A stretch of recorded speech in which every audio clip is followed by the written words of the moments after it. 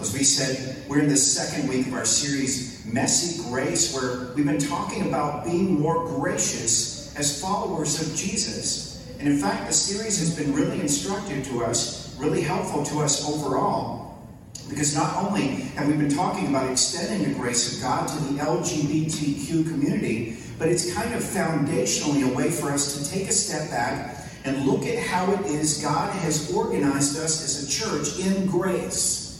He's given us all the same treatment. And so that's what we want to explore with you today, how God sees all of us, and then specifically how that applies to the area of LGBTQ welcoming. In fact, I want to start off with the most provocative question. And we've been holding this question off specifically until this weekend.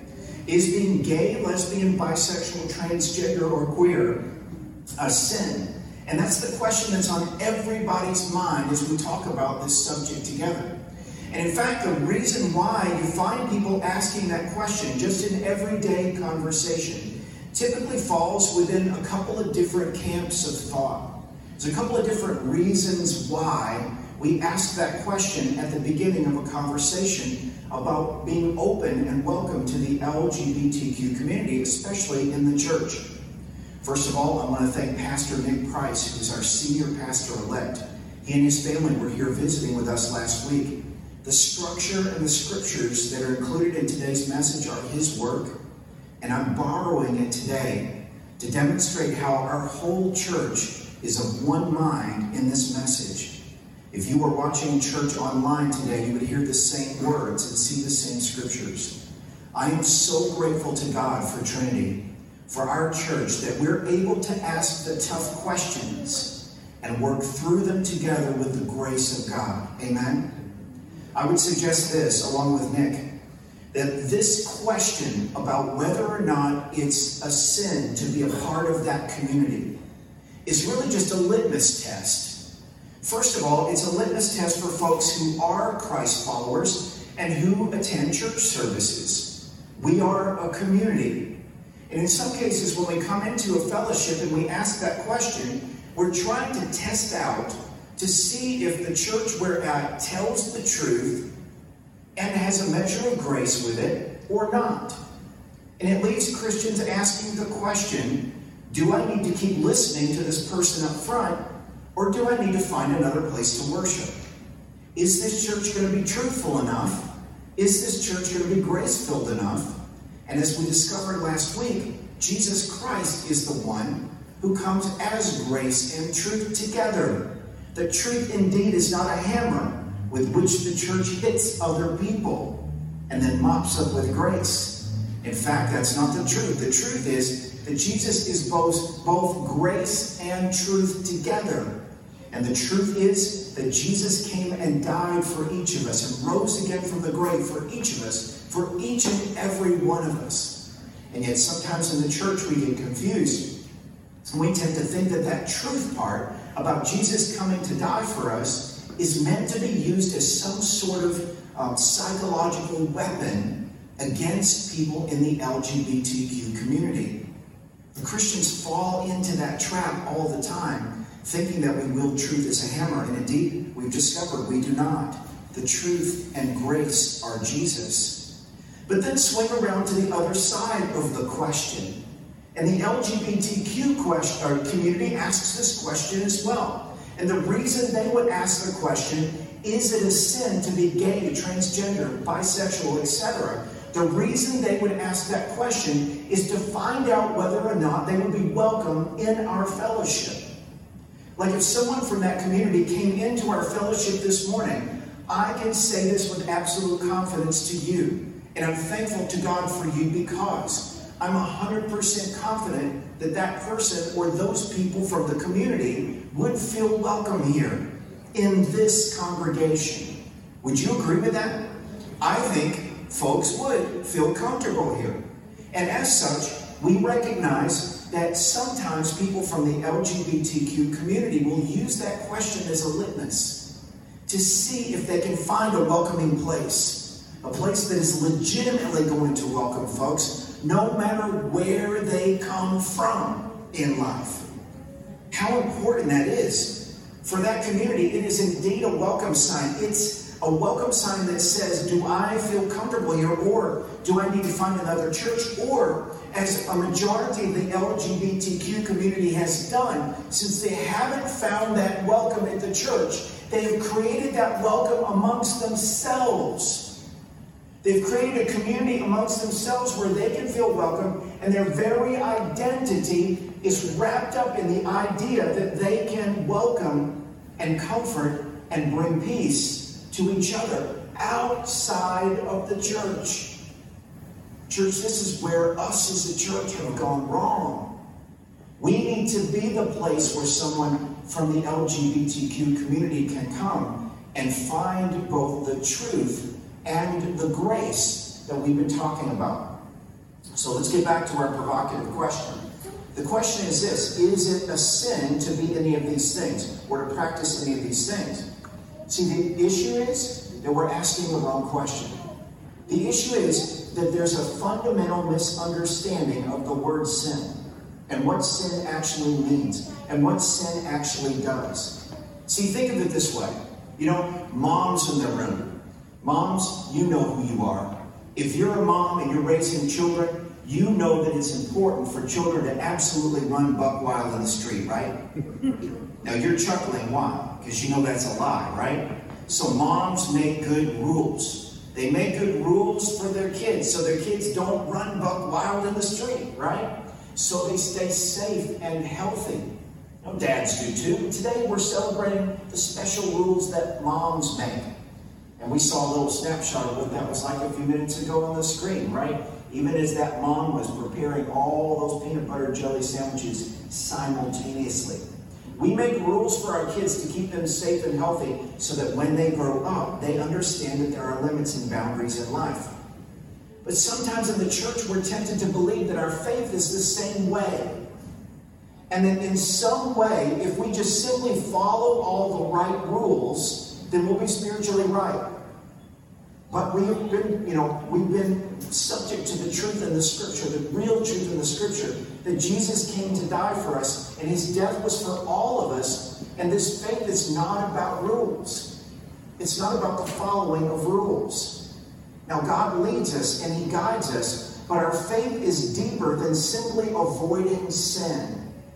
Now, here's the point I want to make, and here's the point our church wants to make, is that our faith is not simply about the avoidance of sin.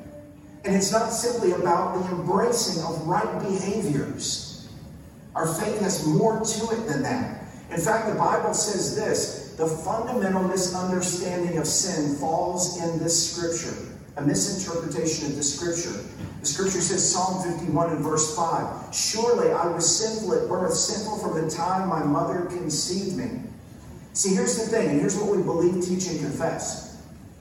We believe, teach, and confess that every single person in this room and worldwide, past, present, and future, is steeped in sin from the moment of conception.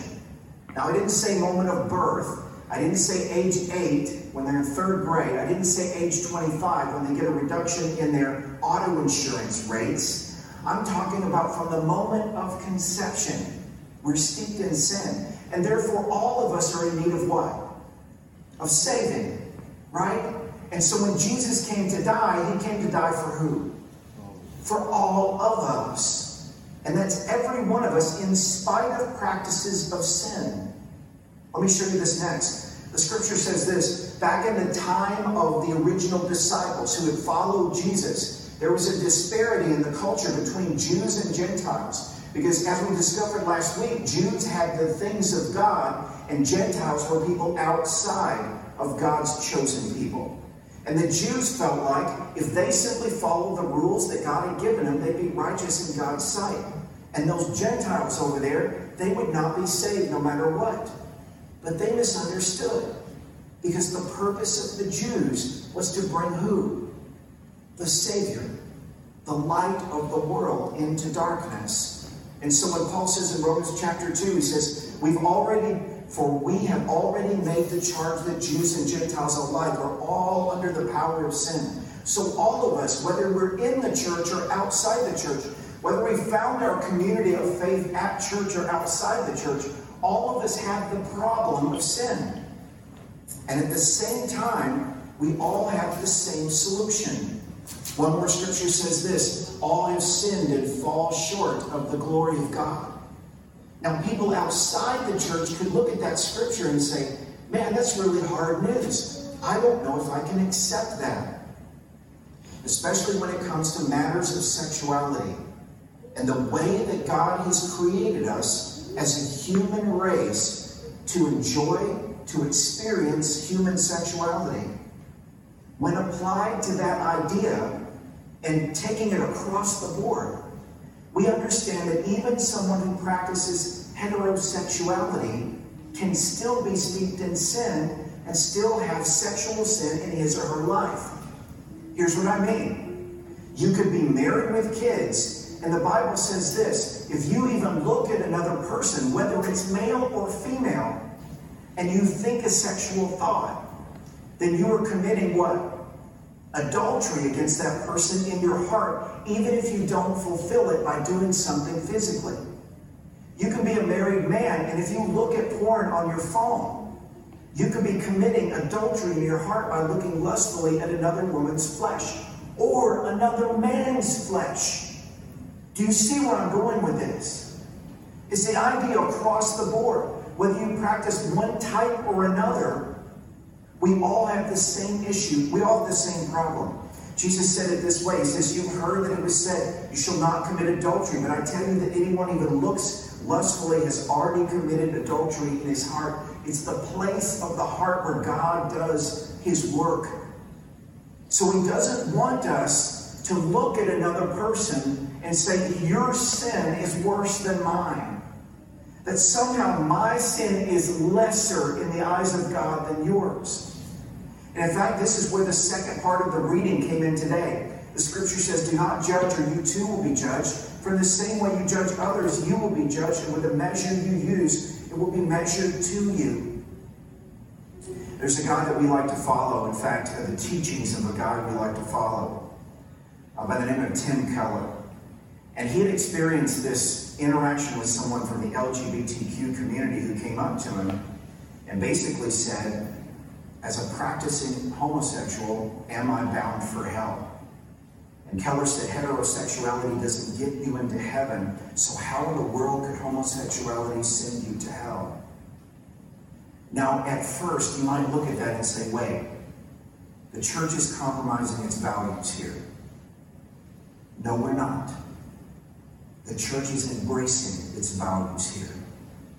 And the value is this: we are all steeped in sin, every single one of us, and we all have access to the same saving grace, the same grace and truth. And his name is Jesus. So the question is this in conversation, and let me make this as clear as I can, because this is really helpful. The question in conversation is not this: is doing this behavior a sin? The question in conversation is this: how does God treat sinners? How does God look at you and me as sinners, and how does he treat us?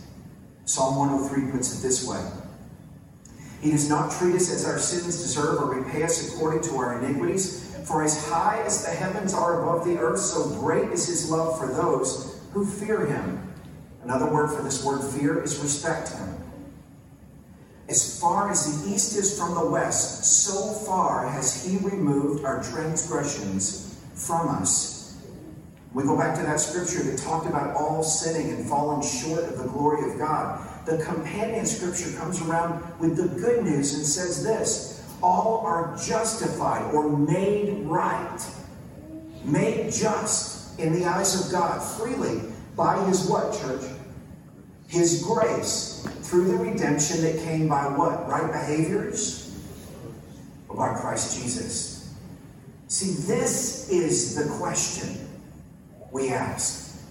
When someone from the LGBTQ community comes to us and says, what do you think? Do you think my lifestyle is a sin? What can you say back? You can say back, my friend, let me ask you another question. And the question is this: how does God treat all sinners. How does God treat all of us? Can you answer that question? Can you answer it? It is not by our choices, sexual or otherwise, that God redeems us and saves us. It is by the work of Jesus on the cross. And my friend, Jesus loves you so much that he gave his life for you, just like he did for me. And therefore, I love you too. And if you want to sit and talk about this more, you are welcome. This is the nature of the true church. So the question is this: what is God's will when it comes to sexuality? How are we going to answer that question? What is it we're supposed to do, and how is it we're supposed to live a sexual life as a grown-up and honor God's created order and honor theology and honor each other and care for each other and demonstrate God's truth and grace, if I can get it out. Truth and grace. We're going to answer this question next week. We want you to come back. Yeah, it's a cliffhanger. We're shameless. It's a cliffhanger. But what I want you to leave with here today is ammo. Ammo against the incorrect church's belief that we hammer people with the truth into submission. That's not our job. Our job is to welcome folks home. And if we get the honor of having a conversation where someone asks us if this lifestyle is a sin, what do? Do we go down that road? No. Remember, it's a litmus test. Instead, ask the question: how do you think God feels about us? You and me. If the person says, I don't know, I think I'm going to hell, what can you say? Through Jesus, we have redemption from all sin. Would you pray with me? Heavenly Father, I thank you so much for these people, and I thank you for those, God, who are not here today, who are sick or suffering or traveling or just taking a day off. God, I thank you for all those who will come and find a spiritual home with us here.